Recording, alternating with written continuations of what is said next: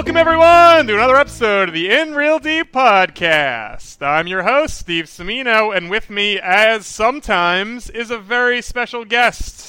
You may know this person from previous episodes of the In Real Deep podcast, not even specifically, he's only been on two, but they are two well-regarded ones. They are two of our finest episodes, and we are very happy to have him back in the middle of a global pandemic to talk to him once more. He was on the Stars Born episode, he was on the Armageddon episode, and here he is again. It's our friend Chris. Hello, Chris.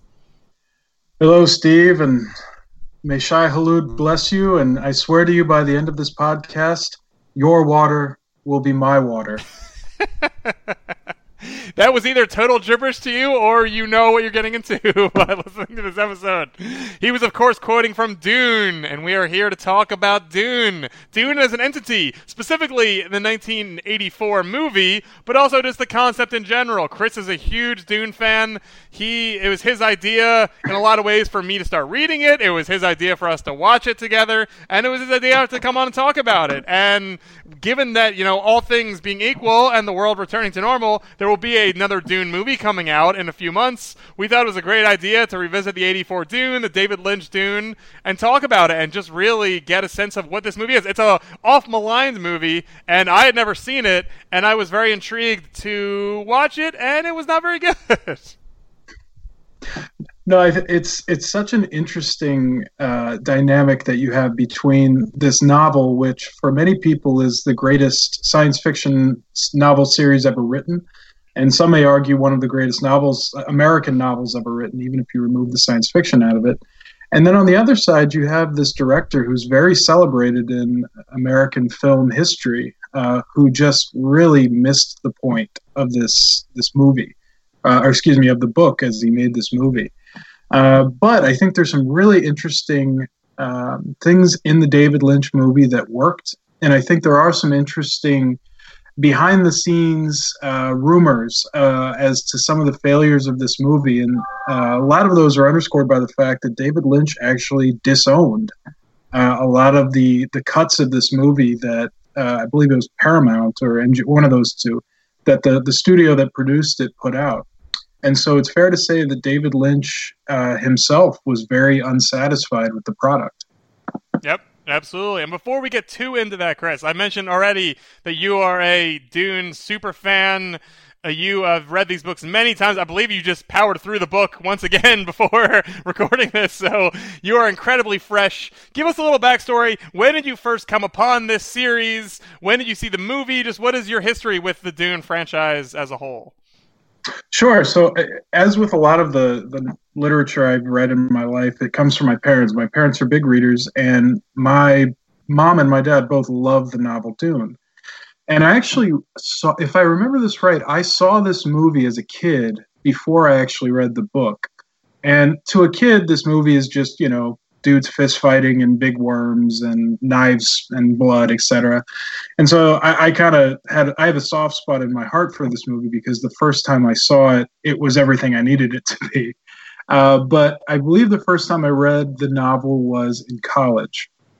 And since then, I've read the entire series, even the Brian Herbert and Kevin J. Anderson books, both prequels and sequels. Now, we don't have to go into all the details of the entire world of Dune in this podcast, but a brief synopsis is that the first book, Dune, is certainly the most celebrated. It is absolutely the best written, in my opinion. But the universe does expand as the 6 books written by Frank Herbert are all spelled out. And it's interesting because the themes from the initial book grow like a tree. In the initial book, Dune, it's a masterpiece of political intrigue, of environmental themes, of technology, of human capacity, of society and the fragility of society, of opulence versus hardship and what opulence and hardship do to a people. It is a gross indictment on religion. But above all, and I've read interviews with Frank Herbert about this, it is about the danger of a hero or a charismatic leader and the cost of manipulation I think those are the themes that stand out most to me in the book. And so just to give a brief synopsis of what these books are about, it follows the story of Paul Atreides. Paul Atreides is the son of a duke that rules a planet called Caladan. They exist in a universe that has an emperor called the Padishah Emperor, known as the Emperor of the known universe, and they are part of a congress called the Landsraad. And the Landsraad is made up of all of the great houses. So this is very much a feudal system. So when we talk about a planet, that planet is typically ruled by a family in a feudal way. And all of these families exist in this congress called the Landsraad. The Atreides' archenemy is the Harkonnens, who also rule the planet of Giedi Prime and also have a fiefdom over the planet Dune. And we'll get into what Dune is in just a moment. So the story kicks off essentially with the Atreides having been granted a fiefdom over the planet Arrakis, or Dune. Now, maybe the most important part of this story is the spice. Dune is the only planet in the known universe that has the spice. And to make a comparison, spice is essentially petroleum and cocaine mixed into one. That's how important it is to the entire universe. It extends life, it cures disease, it allows expanded mental and physical abilities. And so when you have one planet distributing the spice, that planet becomes extraordinarily important. And it's important to also note that the spice is addictive, and if you stop taking the spice, you will have a slow death. There are different characters and different organizations throughout this universe that are very complex, but just the main players are the Bene Gesserit, which is a group of people who have mastered essentially biophysics and also mastered the art of politics. And they have been performing a genetic experiment through thousands of years to try to create a super being they call the Kwisatz Haderach.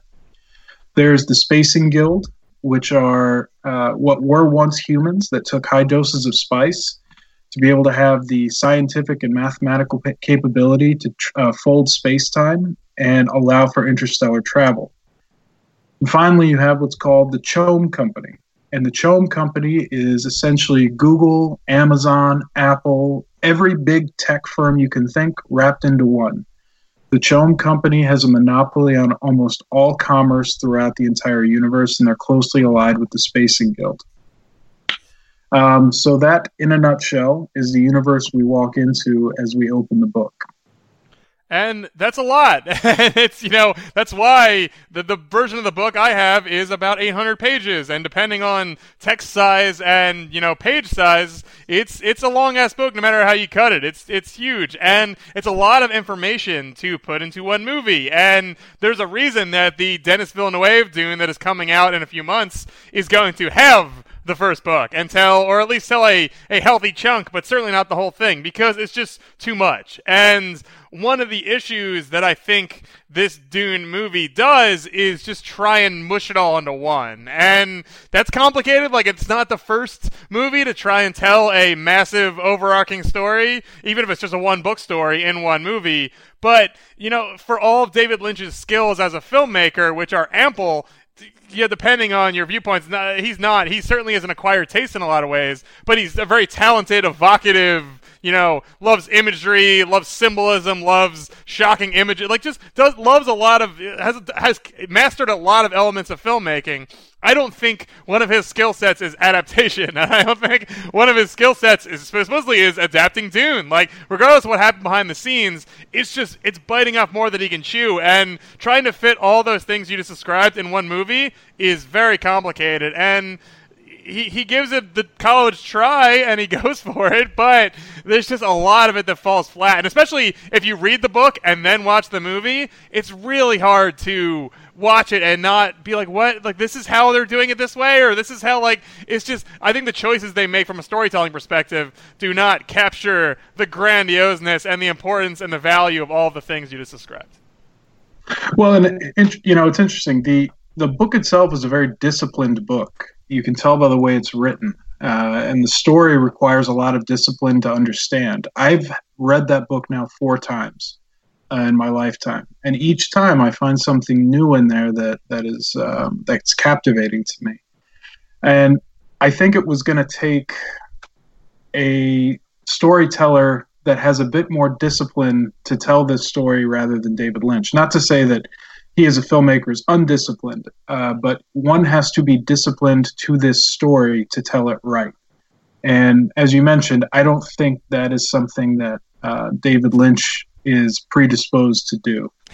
And we'll get into what he does right, because it's not a disaster by any means. And I can see why it is gotten sort of a cult, fanaticism behind it. And I can see why even some Lynch fans or just science fiction fans in general see a lot of elements to it that they find valuable. But I think one thing that it does horribly, and you sum this up as, when you and I had our conversation after I finished the book, one of the first things we talked about was, is Paul the main character? Is he a hero? And I thought, and you have read the books that come after this one. You've obviously read interviews with Frank Herbert. Like you said, you've delved into this lore. It becomes very explicit later on that he's not the hero he's made out to be. But I thought even in my first reading of the book that was pretty clear. Like there's elements of revenge to it. There's elements of the classic science fiction or classic storytelling trope of just a little person of some stature, literally little, or just little in the grand scheme of things, rising up and taking on an empire. There's some of that is there for sure, but there's also a lot of buying into your own legend and being tempted by power and adapting to the system rather than overthrowing it. This is all pretty explicitly there. And in the Lynch movie, I don't know whether this was a studio choice or why this came about, but the end of this movie is incredibly heroic and purely good versus evil, and it really the nuance that nuance element of the book is totally gone, and I think it's sort of inexcusable from the start. It cannot be that great just on its head just because it misses that and disregards that so explicitly. Yeah, I think this is, and I guess we're going to get right into this, but this is probably my biggest issue with the movie, is that it treats Paul Atreides as a messiah figure. And when I say messiah figure, I mean he is imbued with supernatural powers. Like at the end, he makes it rain on Dune. Now, anybody who's read the book would know water actually kills sandworms. And so if it actually did rain on Dune, it would kill all the sandworms and destroy all the spice. So that, to me, also showed that they really didn't read the source materials well enough. But additionally, one of Frank Herbert's most valued messages in this story, as I mentioned, was the danger of a charismatic leader, the danger of a messiah, the danger of a quote-unquote hero. And it's interesting that he named the direct sequel to the novel Dune Messiah. And that was not a compliment. Calling him a messiah in Frank Herbert's view was actually an insult, and it was actually a warning to the character of Paul Atreides and those that followed him. So one of the things that stands out in the book is that Paul Atreides is in fact not a messiah. He was deliberately created by humans. He was trained since he was a young boy in fighting techniques. He was made a mentat, which, without going too deep into it, he was trained to be a human computer, for lack of a better term, with a lot of mental capabilities that most humans don't have. He was also trained by his mother in the ways of the Bene Gesserit, which again have specialized in biophysics and muscle control, nerve control. And then finally, one of the things that stands out in the book that they really didn't get across well in the movie, and we'll talk about the Fremen in just a minute, but when he arrives on Dune, and his father is overthrown and he's cast out into the desert as an exile, he is eventually accepted by the Fremen as, again, a messiah figure. Now, in the book, they take painstaking detail to show that this was set up. The Bene Gesserit planted people within the Fremen generations upon generations ago, and very deliberately placed into the religion of the Fremen the idea of the Lisan al-Gaib, which is a messiah. And so when he arrives, he is simply fulfilling a prophecy that was deliberately put in place by the Bene Gesserit. He was fulfilling a plan. The Fremen were taken advantage of by Paul. He was not a messiah. he is actually, quite frankly, a deceiver, and he is cashing in on a plan that was put forth not by him, but by a group that wished to control him generations ago. So again, I would, when Steve says you see him as a hero, I can't think of a trope that Frank Herbert would have disliked more than for somebody to walk away from the experience of either watching a movie about Dune or reading the first couple books in the Dune series and seeing Paul Atreides as a hero. Yeah, it's a real, like, I understand that things will be lost in translation, you know, like, and I know some authors get really torn up by seeing their works sort of desecrated, for lack of a better term, in turned into movie form. But I also think some understand that it's just not the medium that they choose to work in, and it's, there's a lot of masters in the film world, and so therefore you have to give some things up, and some things are going to be simplified, some things are going to be left behind. But it's the execution in the Dune movie is almost as frustrating because, like you said, that final scene where I remember. So you and I, we should share this. You and I watched this movie together in quarantine. We called each other and put our phones on speaker and mutes alternatingly for 2 hours, and then would unmute to have a conversation, and then would mute again and would resume the movie. So we sort of dual watched this from afar. And you warned me as we got to the end. You said this scene's terrible. It's the worst part of the movie. And I knew it was coming from reading the book, but it's just, again, it's almost embarrassing how clear and clean they make it. Like, we can talk about the Harkonnens and how villainous they make them which is also very detrimental to the broader story, but just having Paul win, and then that essentially, like, there were always rumors that this was supposed to be a part of a 3-part series. This was supposed to be, Virginia Madsen, who's in the movie, said that she thought they were going to make Star Wars for grown-ups. So it seems like they had an idea at a certain point to make a larger story. But if you watch this cut of the movie, the theatrical cut, it's just like all of a sudden it just ends, and it's like the movie's over, they won, and there's no, it's like, what even comes next? Like, it's so unclear what more would even happen. Like, they ignore the stuff with the Fremen, they ignore the broader idea of Paul being, is he a good guy, is he a bad guy, is this good that he's this Messiah character? None of that is there. Like, that's the crux of the larger story, as I understand it, is those unanswered questions after Dune. To just wrap it up with some rain and everybody saying, yay, we won, I can't imagine that's what David Lynch would want, but I can't imagine why anyone would want that. Even in a simpler time of filmmaking, it just removes all ambiguity and all uncertainty, and there's nothing to even do next. It's just over, and I'm just not sure. I think even if I had not read the book and I just seen the movie, I still would say this is very, neatly wrapped up and sort of embarrassingly simplistic, and does not seem like the sort of thing that has inspired people for whatever it was 60 years as a sci-fi classic. Yeah, and this is probably the right time to kind of take a minute to say what the Fremen are, because I think, in addition to Paul Atreides being made a messiah figure or a deity in the movie, the next biggest failure of Lynch's movie is the way that the Fremen are portrayed. So what the Fremen are is a group of, it's a civilization living on Arrakis or the planet Dune, that over hundreds and thousands of years have been living in deep hardship. And the planet is almost devoid of water, and so water has become the highest currency to this group of people. Now, over thousands of years, they have become sharpened into a very disciplined, a very savvy, a very intelligent people that have a code, especially spelled out in the book, that is actually quite admirable. There is little to no lying amongst those people. Everyone thinks about the tribe above the individual. And everything that they do is about water. And the overall, and to kind of sum up their civilization in a couple sentences, their overall goal is to make Dune a paradise one day, to hoard enough water, to seed what Liet Kynes in the book describes as 3% of the planet. If they can control 3% of the planet, they can turn it into a water-filled paradise. Unfortunately, this movie makes them out to be what the Bedouin were in T.E. Lawrence's story of Lawrence of Arabia.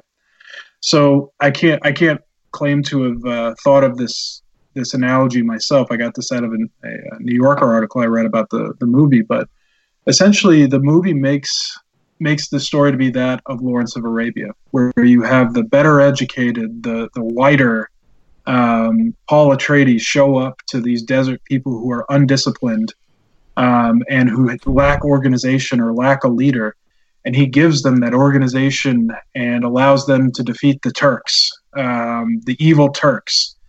But even Lawrence of Arabia went a different way by the end. Lawrence of Arabia. Yeah, there was nuance to Lawrence of Arabia at the end as well. That was completely lacking in this movie Dune. Yes, you're totally right, and I thought of that too because you were the first one to show me Lawrence of Arabia, and that was a great film. And I was thinking a few nights ago about the parallels between that story and this story. But again, that's a classic for a reason because that though that is not immaculate in the way it handles race relations and and the like, it still very clearly implies at a certain point that this man is in over his head and believes his own story and like all these other things that we've come to expect from these types of tales. But this one doesn't even bother to go there. And again, it doesn't even set up future movies of this same vein to go that route, which to me is a big black eye on the film, and that it doesn't seem concerned about what comes next. It just seems to be happy to be wrapping itself up. Yeah, and it may be a more concise way for me to explain the difference in the way the Fremen are portrayed in the book and the movie is that in the movie, the Fremen are portrayed as this fully oppressed people that have little to no leadership, little to no plan, and they need a savior to come free them from the oppression they're under from the Harkonnens. The book is very explicit. It is the Fremen who are in control of Arrakis. It is the Fremen who have generations-long plans going and being currently played out. The only reason they continue to exist in what appears to be an oppressed manner is because they choose to. They don't want to be discovered. They don't want people to know the plans that they're carrying out, and they are simply biding their time until they can enact the ecological changes that they want. They suffer the existence of the Harkonnens and the Imperium and the exporting of spice so that they can one day turn their planet into the paradise that they desire. But the Fremen are a people that think long term. They're okay with them, the ones existing in this time of this novel, not seeing Arrakis become the paradise that it once will. And so that's one of the best parts of this book is the moment you realize, oh, wait, it's the Fremen who are in charge of Arrakis. And an interesting quote, maybe one of the best quotes in the entire book and best moments of foreshadowing, is one of the characters that's completely glossed over is Kynes. Now, he's played by Max von Sydow in the movie, and he's a throwaway character. He maybe gets, 4 minutes of screen time. In the book, Kynes his full name is Liet Kynes. He's the actual leader of the entire Fremen. He is the head boss Fremen. And as he's dying in the book, spoiler alert, one of his final thoughts is, the worst thing that could happen to the Fremen people is for a hero to arrive.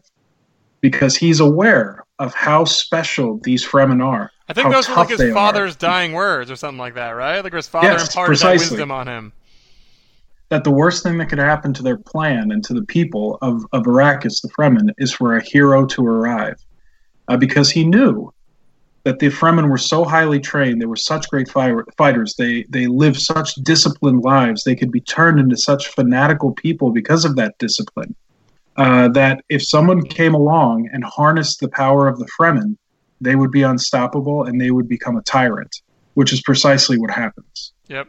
Absolutely. And I mean, we can beat the horse to death. Like, they do not, all those depictions of Paul and the Fremen lack, again, every bit of nuance that they have in the book. But let's talk. But I don't want to get too deep in the weeds, but I do think those 2 points I think it's important we spent time on those 2 points because they are the biggest failure of this movie.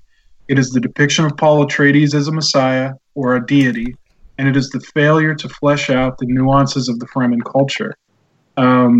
Missing those 2 points, in my opinion, means you missed that entire book.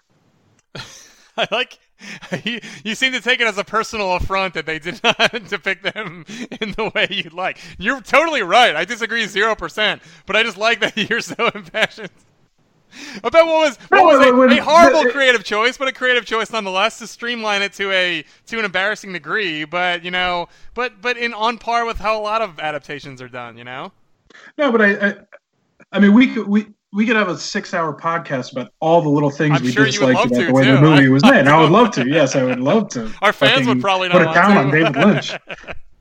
But I do think for anybody interested in watching the movie or reading the book, those are the two parts that are most egregious that do have to be talked about at length in terms of the failure of the movie. But it's funny. I'd be curious to know, because David Lynch does not strike me as a man who wants to simplify a complex tale into a tale of Lawrence of Arabia. He doesn't strike me as that type of man. And so I'm very curious as to what pressure he got, and maybe this played into the reason he disowned this movie.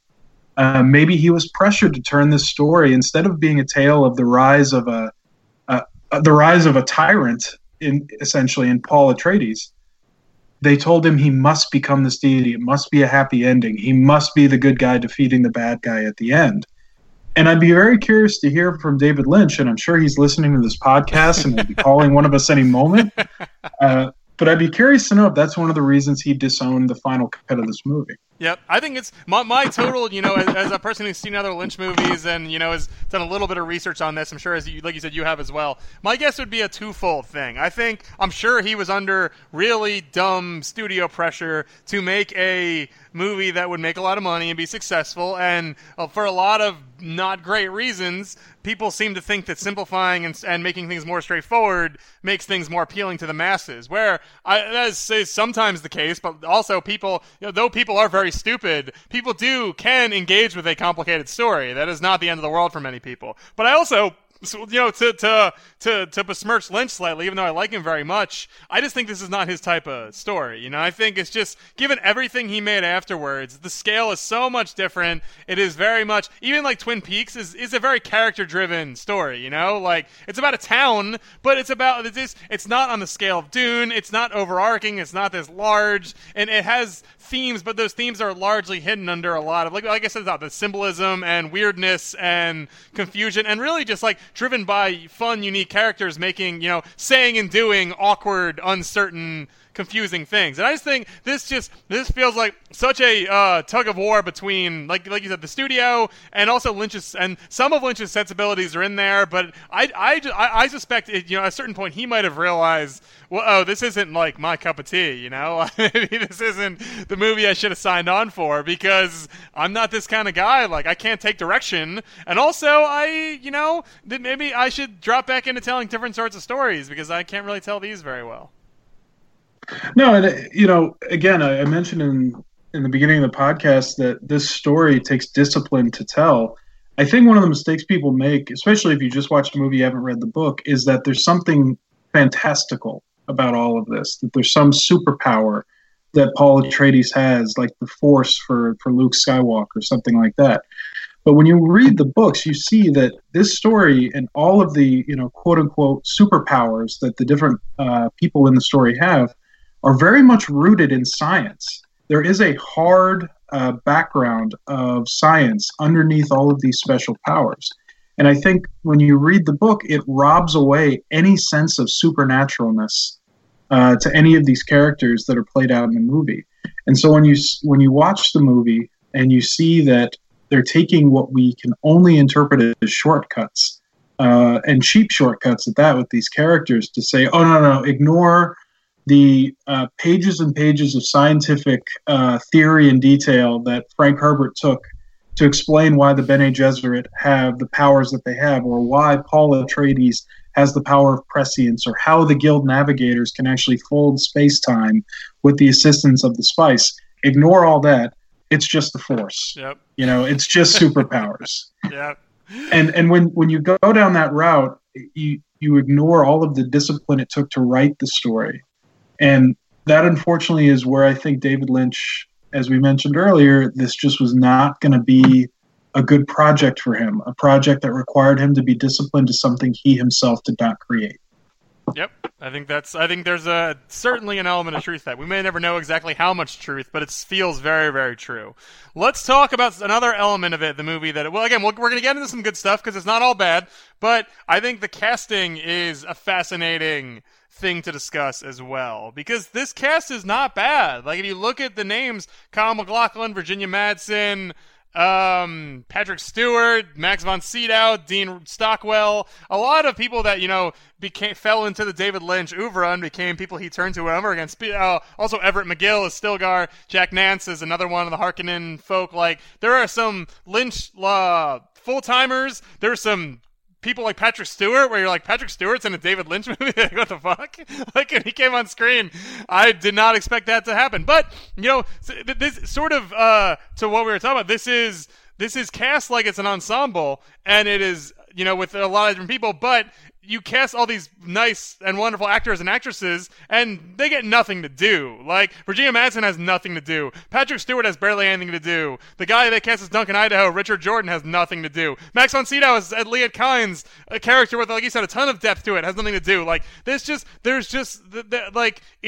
egregious in that way as well, where it's like he actually recruited these wonderful actors and actresses to be in his movie, and then they die on the vine. And they're not all, some of them do the best they can with what they have, but very few of them give you anything resembling a memorable performance. I would say that perhaps the most memorable performance in the entire movie is Sting, as you pronounce this for me, Floyd Routha? Yeah.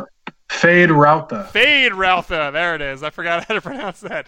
And that's mostly. And by the way, you're saying Harkonnen, and I just want to punch you through this fucking computer screen. It's the Harkonnens. I know. When I read the book, I said Harkonnen. Harkonnen. All right, I'm gonna get it right now. Yeah, there we go.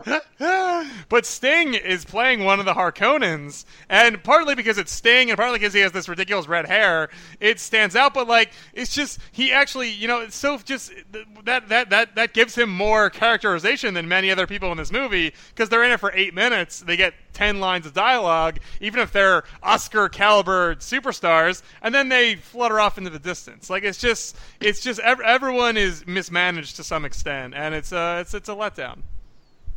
Yeah, and like you said, there's two bins to put this in. One is who the actual actors were that were cast, and then the second is how they were used. I think the casting is actually one of the things that works in this movie. There's casting in here that I actually agreed with. Now, how they ended up getting used and the depth that Lynch allowed the characters to have is an argument we're going to have in just a moment, specifically with the Harkonnens. Or maybe we're not going to argue, but just a discussion we're going to have. But I thought Kyle MacLachlan worked well as Muad'Dib. I don't think he worked well as Paul Atreides. They made Paul Atreides out to be what Kyle MacLachlan was in Blue Velvet, which was this, bright-eyed, bushy-tailed, the world is great character that slowly realizes that there's evil and violence in the world by the end of the movie.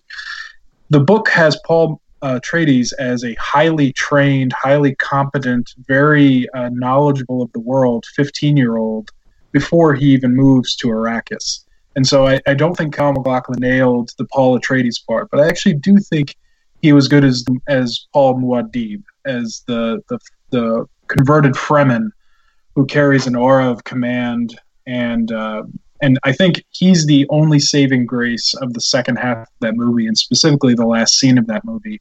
The way he addresses people, the way he speaks, I think he really embodied the character of Paul Muad'Dib quite well, actually. He's probably a little old for the role, but we can forgive that because of his performance in the second half. I thought Gurney Halleck, which was Patrick Stewart, was probably a perfect casting for that character. Gurney Halleck is a hardened warrior, but he's also a musician. He's a poet. And you can imagine Patrick Stewart delivering very hard, tough lines. You can imagine him as a warrior. But you can also, in the next moment, imagine him reading sonnets from Shakespeare.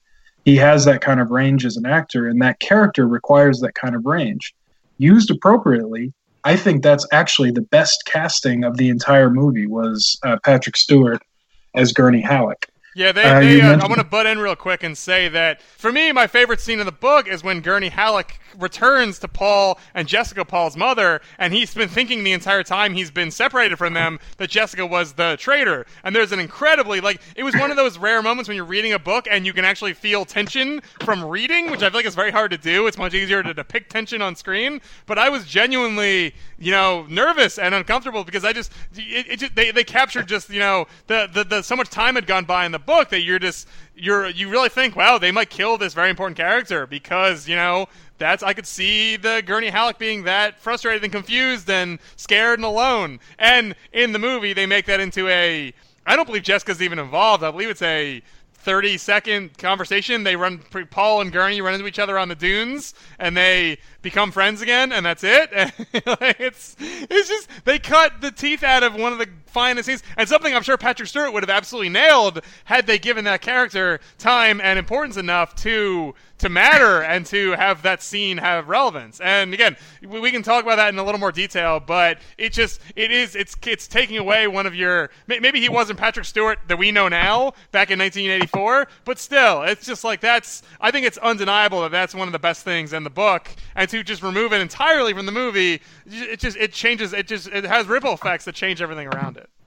No, I couldn't agree more. I think Patrick Stewart would have nailed that scene, and but kind of moving on with the casting, we might as well have this out right now. I thought this was probably the third biggest failure of the entire movie was the portrayal of the Harkonnens as this comically, and this is kind of getting into the David Lynch nitpicks I have in general, is that there is typically not a ton of nuance to the bad guys in David Lynch's work. They are these caricatures of evil. They are comically bad people. They are evil to the core. Again, I just watched Blue Velvet, so it's fresh in my mind. But Dennis Hopper's character in Blue Velvet, there's not an ounce of nuance there. He's just this insane evil person who appears to wake up just wanting to hurt people every day. But obviously that works so much more in a movie about the suburbs than it does about a movie in space, when you're right. Constrained by reality as opposed to being able to fly around and pull, protuberances out of people's bodies that make blood shoot out of them. It enables a lot of the things about him that is not great. He literally has Vladimir Harkonnen pull a heart plug out of a small boy and bathe in his blood as he dies. The Harkonnens in the book, they are brutal people, and they're quite they can be quite violent. But one of the things that stands out in the book is that Vladimir Harkonnen is not a purely evil character. He's quite pragmatic. He can be brutal, but he views brutality as a tool. He even says such in the book. He asks Beast Raban, "Do you think I enjoy harming people? Do you think I do it for no reason?" And he takes it as an insult that anyone would think that he does. He's someone who views violence as a tool. He's someone who views fear and brutality as a tool. But he himself in the book is actually quite brilliant. He's an excellent politician, an excellent tactician. He has some blind spots and hubris that will lead to his downfall in the book. But this portrayal of him and Fade Rauta in the movie with Sting being Fade, of these just one-dimensional, purely evil, unthinking characters, is probably my third biggest gripe with this movie in general. Again, the casting was perfectly fine. I think both of those actors could have pulled off both of those roles. And again, when you think about Sting as Fade, he has a line where he looks at when they've captured Thufir Hawat, the Mentat, and he says, "All I see is an Atreides I want to kill." It's a comically bad line, and it also creates this idea that Fade is just this unthinking killing machine that just wants to slaughter Atreides. When the truth is, Fade is actually, when you read the book, he is at the very tip of a genetic perfection knife. He has been one of the goals of the Bene Gesserit in their genetic breeding program for thousands of years. He is a nearly genetically perfect specimen of a human. He's smart. The Baron Vladimir Harkonnen recognizes that he's smart and talented and wants to make him his heir because he thinks so highly of him. And so the casting was fine. The utilization of the actors in the role of the Harkonnens. He's not swole. He's just cut. Yeah, he's good. He's in great shape. He toned up for this. Let's see. Some of the other actors, Max von Sydow would have made a perfect Liet Kynes if he had just been given a little more work, something to work with. Sean Young was fine as a throwaway character in Chani, and in the book, Chani is not a throwaway character. Virginia Madsen was fine as Princess Irulan. She actually has a bigger role. She's in it for 45 seconds. Yeah, she actually has a bigger role. The character itself has a bigger role in the subsequent novels. The first novel, she's just Paul's key to the throne. Francesca Annis as Lady Jessica was perfectly fine. An interesting one is Jurgen Prochnow as Duke Leto Atreides. He's just this. I mean, he was in Das Boot. He's a fine actor, I guess, but he's just this kind of random European actor that finds his way into American films every once in a while. I can't say I was a huge fan of him as Leto Atreides. Leto Atreides is one of the fulcrums that this story turns upon. And he's a very deep, nuanced character that is commanding but can also be cruel. Lady Jessica spends paragraphs describing the contradictions within Duke Leto, where he could be tender and loving and thoughtful and empathetic, but also be very cold and cruel and calculating. I think he is the definition of the complex leader that Frank Herbert does such a good job of illustrating. That these men or women who must lead, by definition, have to have the ability to be cold and cruel and violent, while also having the ability to administer justice. I'm not sure that the casting of Jurgen Prochnow was the right move for this very important and nuanced character. Well, we talk about it touches on two things that we talked about a little bit already. One, lack of nuance. Clearly, it's one of the best parts in the early stages of the book is Duke Leto basically admitting that he knows he's walking into a trap, but because of obligations, power related and otherwise, he has no choice but to pursue this opportunity on Arrakis. So it's great to there's a foreboding. You basically know what's going to happen, but just as you're following along with the Duke's mindset, he's very aware that something horrible might happen, and yet he's trying to find his way out of it and survive and keep his love and his child alive. There's so much there. That's not in the movie at all. They're just going on an adventure to Arrakis, there's none of that. And then also the conversation between the Duke and Paul, which is really the scene that requires a writer who understands how human beings talk. And them interacting in some way like a father and son would,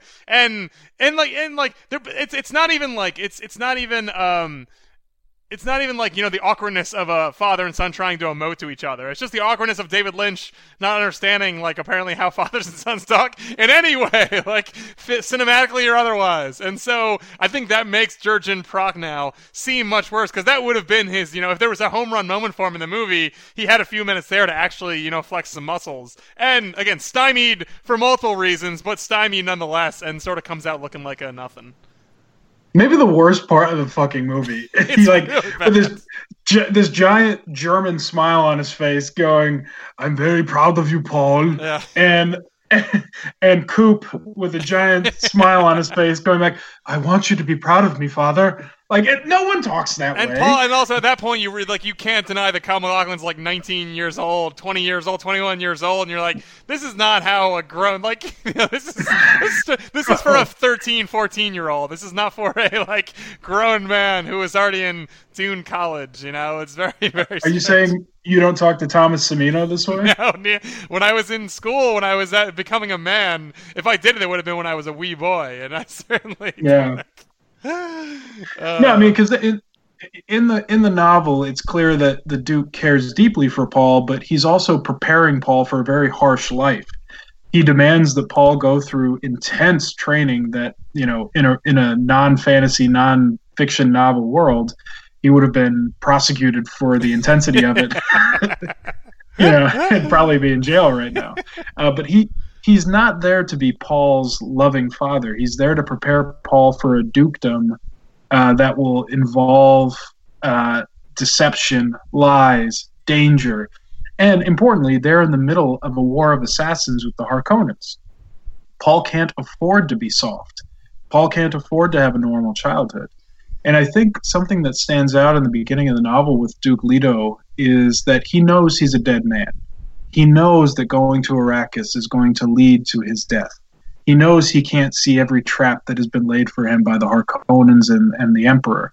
But he does it anyway in hopes that the trap springs upon him and that Paul will have a better future.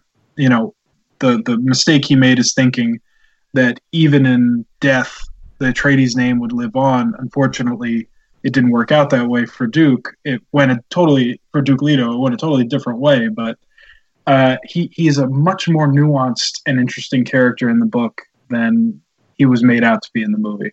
So let's talk for a moment about what we thought worked in the movie. So I'll start with a couple things. I thought the visual representation of the Fremen was perfect.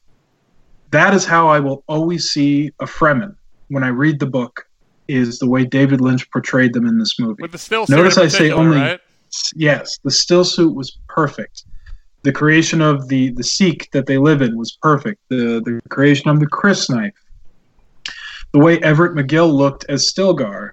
And the way in all seriousness, I love Big Al, but he nailed Stilgar. The way he spoke, the seriousness in the way he spoke, the not wasting a single syllable. That is how a Fremen would act. And so I thought the visual representation of the Fremen was perfect. Now, the actual story of the Fremen in the movie was a complete failure, but the visual representation was perfect. I thought how they depicted Arrakis was good. I thought how they depicted the sandworms was good. And maybe this is where you're going to disagree with me, Steve. I thought half of the soundtrack was good. Which half did you find appealing? Can you split it in two in that way? Yeah. So the score was written by. There was one track from the score by Brian Eno. Yes. And that's like the foreboding. Did you like that? That part I thought was spot on. Yes. Because there is something that gives you the feeling that there's something sinister occurring that is about to reveal itself to you, and that is the feeling of the entire book. There is an underlying sinister movement throughout the entire book, and that includes when Paul Atreides takes power. There is something sinister there as well. Anything Toto did was a total abortion. It really dates it too. Like the 80s were a very distinctive era for music, and especially but putting it in this sort of movie, like it just definitely does not feel. It feels weird. It feels weird, and it doesn't add a lot to it. But you're right. I think the theme is very good. I like that as well.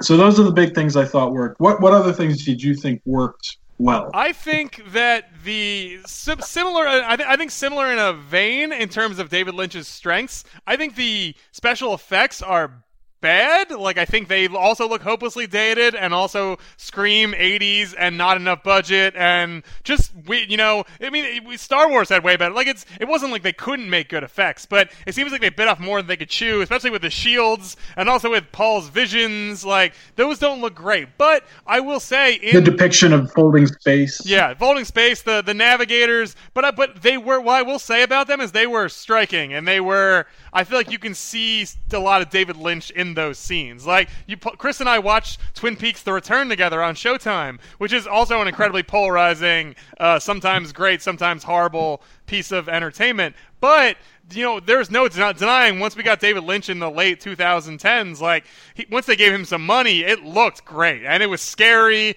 and it was, there was no denying the visual skill set of a director like David Lynch when you watch Twin Peaks: The Return. I think in Dune, you can see a lot of what he's trying to do. Like, it's definitely it makes it easier to be watching it now in 2020 and see what he's capable of, and then go back to when he had less money and probably less of a grasp of, how he wanted things to look in a lot of ways.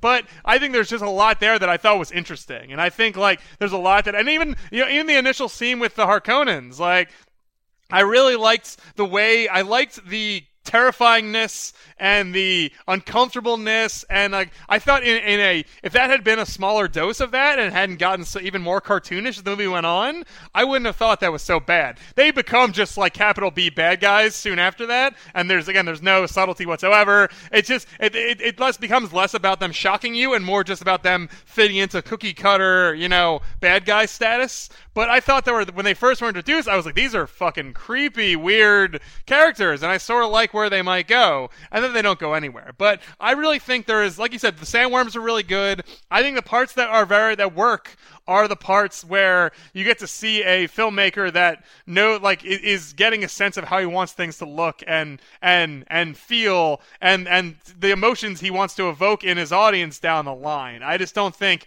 he had command over it yet. I think this was too big of a scope for him to tackle, and I'm sure he was just getting bombarded on all sides by bullshit, and so he couldn't really make it the way it was. But I think that's what I like the most. Like, just you can see that and be like, oh, there's some David Lynch here. Like, this guy knows what he's doing. It just sucks that he put his name and got tied up in something that really just does not work to his strengths. I will push back a little bit on the visuals were awful in general, and I know the shields were embarrassingly bad too. That was a horrible idea. Yeah. Ugh. So actually, let me start by complimenting something. Some of the visuals were excellent. I think the set piece visuals, some of them are great. The costumes for some things were excellent. I thought the opening scene in the throne room with the Emperor, most of the costumes, with the exception of the Sardaukar, were excellent. Yeah, Sardaukar costumes are the opposite of the still suits. They look terrible. Yeah, they look terrible. They look like trash bags, and like it's stupid. But I do want to say, like, outside of some of the set piece visuals, some of the quote unquote sci-fi visuals or the battle visuals, the special effects areas, I don't necessarily buy the argument that they didn't have the money or the technology back then. So 2001, Stanley Kubrick's 2001, another one of my favorite movies, was made in 1968. The original Alien movie by Ridley Scott was made in 1979. This movie was made in 1984. I don't necessarily buy the argument that the technology didn't exist to create better visuals than what David Lynch ended up creating. Now, whether that's a budget issue, whether that's a studio issue, it's impossible to know. But I don't think, in general, David Lynch's strengths lie in big, special effects-laden, sci-fi types of scenes or battle scenes. Like, for example, again, I'll go back to Blue Velvet. There's this shootout during Blue Velvet that's just piss poor looking. Like, it's not a good action set piece. Yes. It's just not something he's built for, I don't think. Not something he's particularly good at. No, I think that's super true, though. And I think, like, I was going to say he's not an action director by any means. Like, what it made me think of is, I don't know if you've ever seen, do you ever see Glass, the M. Night Shyamalan movie? Mm-hmm. Do you remember the end of that where all three of the characters are facing off? And it's supposed to be this very tense moment where they're all sort of fighting. I remember watching that, and the only thing I think was, God, M. Night Shyamalan does not know how to direct, like, a fight scene. Like, it just looks weird. He does tension real well. This is M. Night. Does tension real well. He does small-scale scenes with people interacting real well. He does misdirection. Like, he has these strengths, but he can't do combat. He can't do fighting. It's just not his thing. And I think David Lynch is that same vein. Like, he can have two people in a room and have them talk, and you could be like, I don't understand what the fuck these people are talking about, but I'm captivated by the uniqueness of the performances and what they're being told to say. And then if they started, like, having a fist fight, you'd be like, get the fuck out of here. Like, this is garbage. Yeah, exactly. It's just not his thing. And this movie demands that, and as we noted, like, if they wanted it to be a Star Wars, you gotta have some fights, and the fights, just the end in particular, is just like, it just does not work at all. It's bad. No. So we've gone over what we think worked. Do you have anything in the what kind of worked category? I think we talked about the casting. I would put casting in general under what kind of worked. The actors that were chosen would have worked. The utilization of them did not. So I can't give it a full it worked. Was there anything else you thought kind of worked? Yeah, I thought we talked about this when we were watching it. I thought the pacing was way better in the first half.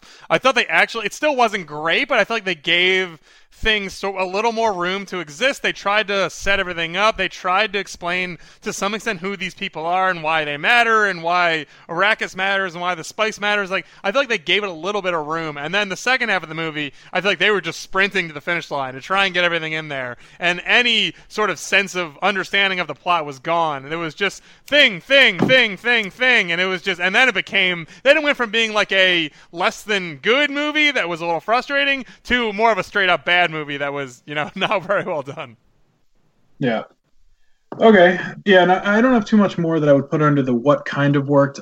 Again, I'd mentioned some of the costumes I thought were excellent. Some of them looked horrible. Some of the set pieces were good. Some of them were not. So I would say overall, the casting and the costumes and set pieces kind of worked. We've gone into a lot of things that we said didn't work, that really tanked this movie. I'm going to add one last part of this. Well, maybe two. One of them is the lack of political intrigue. As somebody who's just watched the movie and read the book for the first time, if you had not read the book, would you have had any notion whatsoever as to what the larger political intrigue of the movie was? No, absolutely not. I wouldn't, like, the stuff you described in the beginning, like the CHOAM Corporation and all that stuff, like, I would pay it no regard, because I'd be like, this is just gibberish and they're not going into it, so why am I even going to bother to figure this out? I wouldn't have understood or cared about any of it. I would have written it off as easily as the movie did. Yeah, and it's interesting. I think there are some things that are overplotted. Like, for example, the new Star Wars trilogy was overplotted.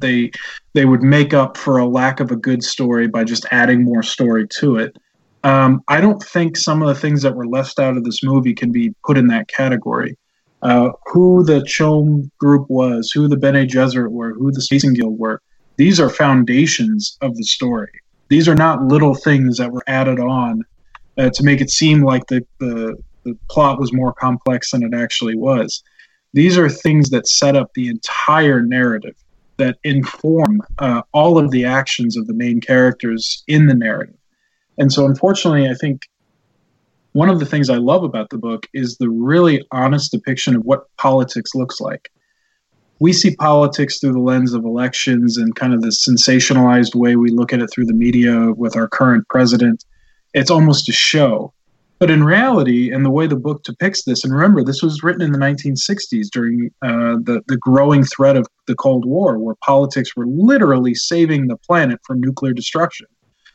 Politics are, at the end of the day, the prevention of humans from killing one another. They make what could be big wars into smaller wars. And that's something that I think a writer of his generation appreciated, and something he as an author conveyed very, very well in the actual novel of Dune, was the art that goes into politics, the nuance that goes into politics, the differences in a single word in a sentence that could mean war or peace. I think he, probably better than most any other author I've read, with the exception of maybe the Foundation series, gets that across. And so having the lack of political intrigue and the story of the art of politics in this movie was, again, something that really, really didn't do well. Well, I think it's a really good transition to talk a little bit about the upcoming Dune movie as well, because I think that we touched on this before. I think the idea of splitting this movie, splitting the first Dune book into two, makes so much more sense, because I think that will allow them time to tell the story in that way. I would imagine that we don't know how the movie's going to turn out. Denis Villeneuve, I think he's a very good director. He's not perfect, so this certainly this could be unadaptable. It's not. There's a solid chance that we'll see this movie, the two, especially even in the 2-part version, and we'll find it underwhelming. But I think it's just a very good idea to stop at the point, which I believe is, from what I've read about it, is when Paul meets the Fremen. That's basically when we're going to call it a day, at some point in that thing. And then the second movie is going to be about the sort of, swaying of the Fremen to his side, becoming the Messiah of Arrakis, of Dune, and then everything that comes after that. I just think that is a very logical place to take it, and it makes me it gives me optimism for this movie because they're making a smart choice right off the bat of realizing this is just too much for even a 2.5-hour movie. Like, you could shove all that stuff you talked about in there. Doesn't mean you're going to do it right. Doesn't mean the audience is going to understand it. Doesn't mean it's going to sink in. Like, it makes a lot more sense to split it up into two and hopefully put some of that intrigue in there and make it somewhat clear that this is a bigger story than just a guy on a planet becoming a hero, or hero in quotes. Yeah, I agree with you. It's planned as two movies, and I'm hoping actually that the story is the first movie being the story of Paul Atreides, and the second movie being the story of Paul Muad'Dib, who, if you read the book, are very distinct characters, though they're obviously the same human being. My hope, I'm actually a huge fan of this director. Sicario, the first Sicario, he didn't direct the second. The first Sicario is one of my favorite movies to be done in the last decade.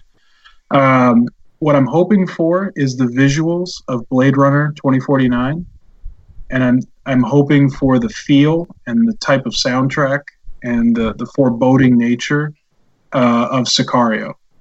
That's a great comparison too, because Sicario is about is a heavily action-oriented movie, but you also get a very strong sense of the broader conflict going on between the United States and Mexico and gangs and and United States intelligence agencies and what's allowed and what's not allowed. Like there's a lot of that seeps in, and not in a very preachy sort of way. You just the movie happens and you sort of pick up as you go, sort of who's doing things and why they're doing it and who they're betrothed to and that whole mindset.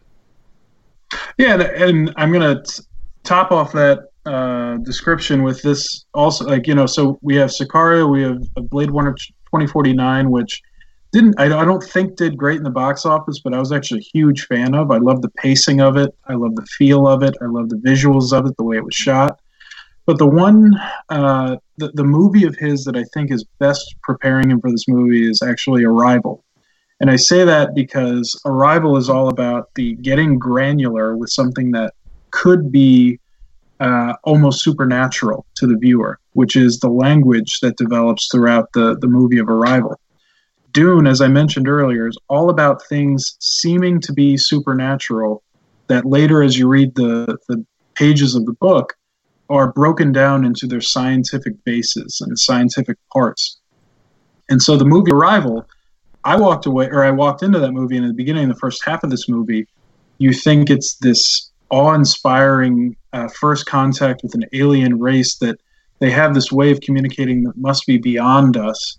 And it spends the entire movie breaking down what should have been a supernatural feeling and showing us that, in fact, this language is nothing more than a language of something that speaks the languages of science with a greater fluency than we can.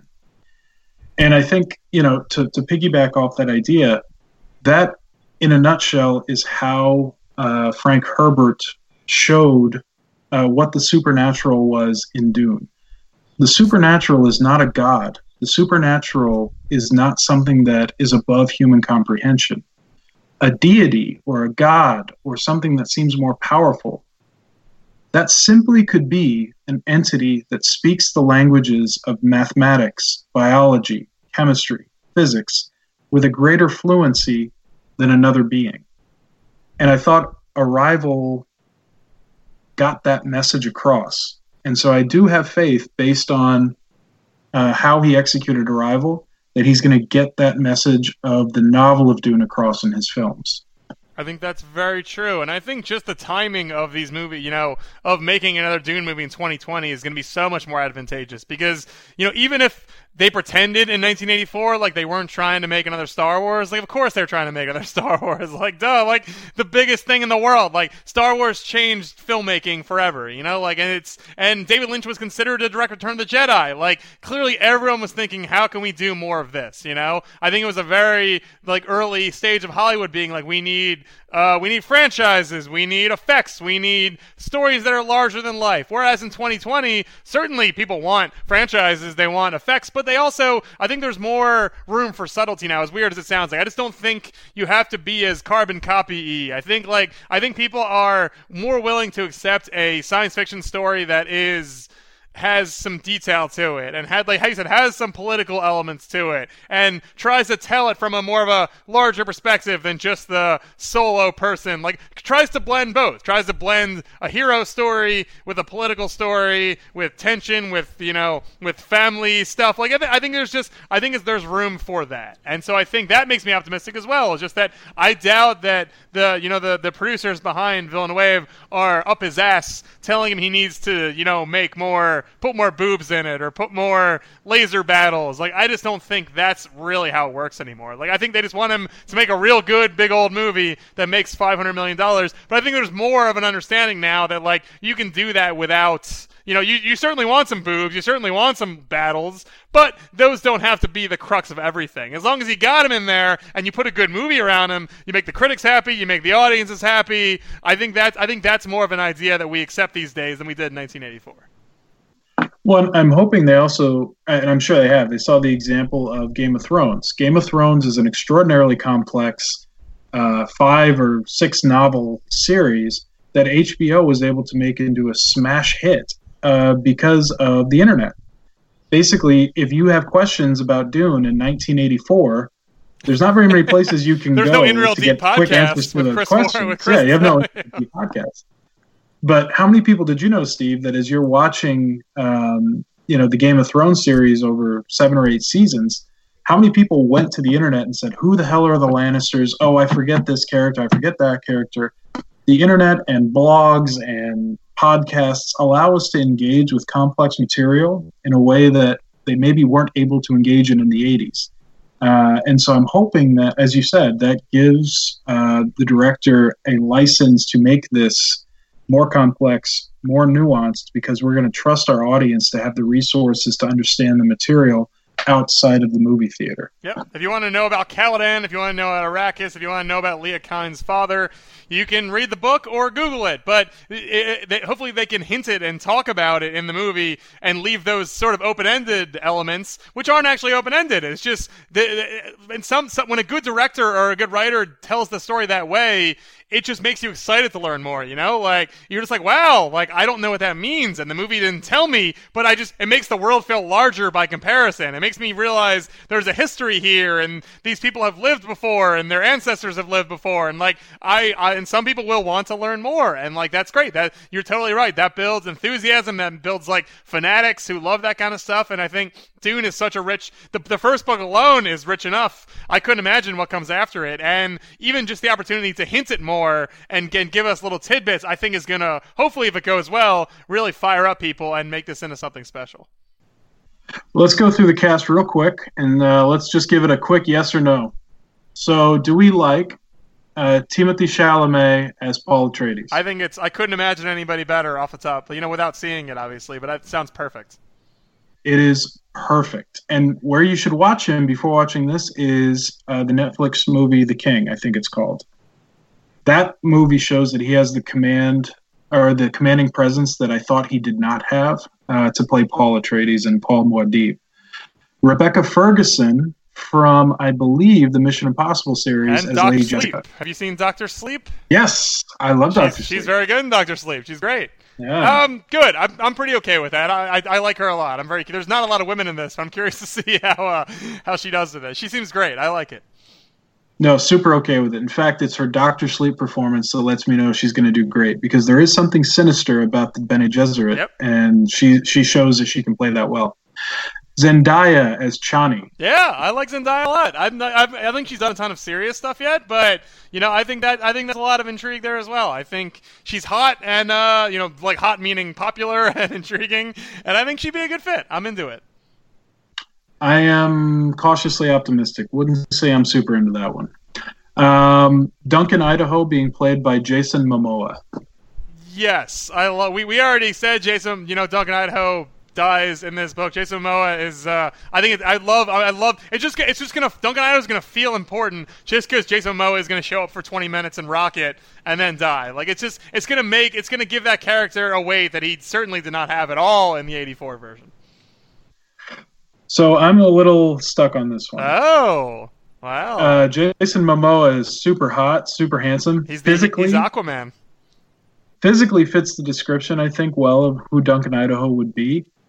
I'm not convinced Jason Momoa is a good actor. I think he's a charismatic actor. You don't like when he says "my man"? He's so good at saying "my man." I can't say he delivers lines well. From the original novel, Dune, Duncan is not a huge character in the original novel. He becomes much, much bigger in subsequent novels, even though he dies in the first one. So if they keep his presence in this one as limited as it is in the original Dune, I think he'll be fine. Oscar Isaac as Duke Leto Atreides. Love it. Great. Fantastic. This one I love Oscar Isaac. The one thing I was worried about is, as I mentioned earlier, Duke Leto, in the book, you can tell he is a man who is spread thin. He knows his death is imminent, I think, and he is desperate. I'm hoping there's a little bit more fatigue in Oscar Isaac than he normally shows in his characters. I always thought Viggo Mortensen was the perfect actor to play Duke Leto Atreides, but I love Oscar Isaac. I have huge faith in him. I think he's going to do just fine. I think if he gives him a performance more along, have you seen A Most Violent Year? Not yet. No. Have you given something more lines of a Most Violent Year, or also Show Me a Hero? There was a lot of desperation to that character as well. Like, by the end, at least, like, I think it was a tale of two characters. By the end, he was pretty worn out. Like, I think we get second half Show Me a Hero, Oscar Isaac. I think that'll be very appropriate. Still a very competent man, but clearly someone who's stretched beyond, what he can handle. We can do a separate podcast on Show Me a Hero. I would not say he was competent. I think he stumbled ass first into some fame and then didn't know what to do with it. Sure, fine. We can talk Anyway. Let's see. Josh Brolin as Gurney Halleck. I love Josh Brolin. This one is a little weird. I feel like it's a different Gurney Halleck. Like you said, I did like Patrick Stewart a lot. Josh Brolin can certainly summon that gravitas, but I think of him more as a little. I guess I don't know. I'm not as sold. I'm sure it'll be good because Josh Brolin is pretty good in everything, but it's not exactly the route I would go. I agree with you. I think this is going to turn into the tough guy Gurney Halleck. Gurney Halleck is what the definition of the warrior poet. Yeah, if you have Momoa, like the biggest, handsomest man you could possibly get, then I think you should take the other route with Gurney Halleck and focus on the bard element, and not so much on the tough guy. Yeah, Gurney Halleck, again, Patrick Stewart was the best casting that Gurney Halleck could have possibly been. Unfortunately, I just don't think this is a great role for Josh Brolin. But we'll just see how he does. Dave Bautista as Beast Raban. So the thing that intrigues me most about Bautista in this is they don't mention Fade Routha in this cast at all. And maybe that's because it's part one and he'll be part of part two, but I'm curious to see if they give Bautista more to do and make Raban more of less of a idiot and monster and more of a actual character with a little more depth to him, or if they're just saving Fade Routha for part two. So I like Bautista a ton. If you listen to my other podcasts, we talk Dave Bautista constantly. I think I'm intrigued to see where I think this could work really well, regardless of which way they go with Raban. But I'm going to wait and see if this is going to be amazing or if this is going to be just Bautista being big and swole and then building towards a more polished Harkonnen in part two. Yeah, I'm suspect. I'm again cautiously optimistic on this one. We'll see. Here's a good one: Stellan Skarsgård as Baron Vladimir Harkonnen. I mean, I like Stellan Skarsgård. I think he's fine. I feel like that's going to be pretty standard fare. It'll be fine. I just don't think it's going to prove me wrong. But I'm not sure if that's going to really excite me in any way. If we can get Stellan Skarsgård from The Girl with the Dragon Tattoo, I think it's a great casting. Yeah. I actually think he can nail this role.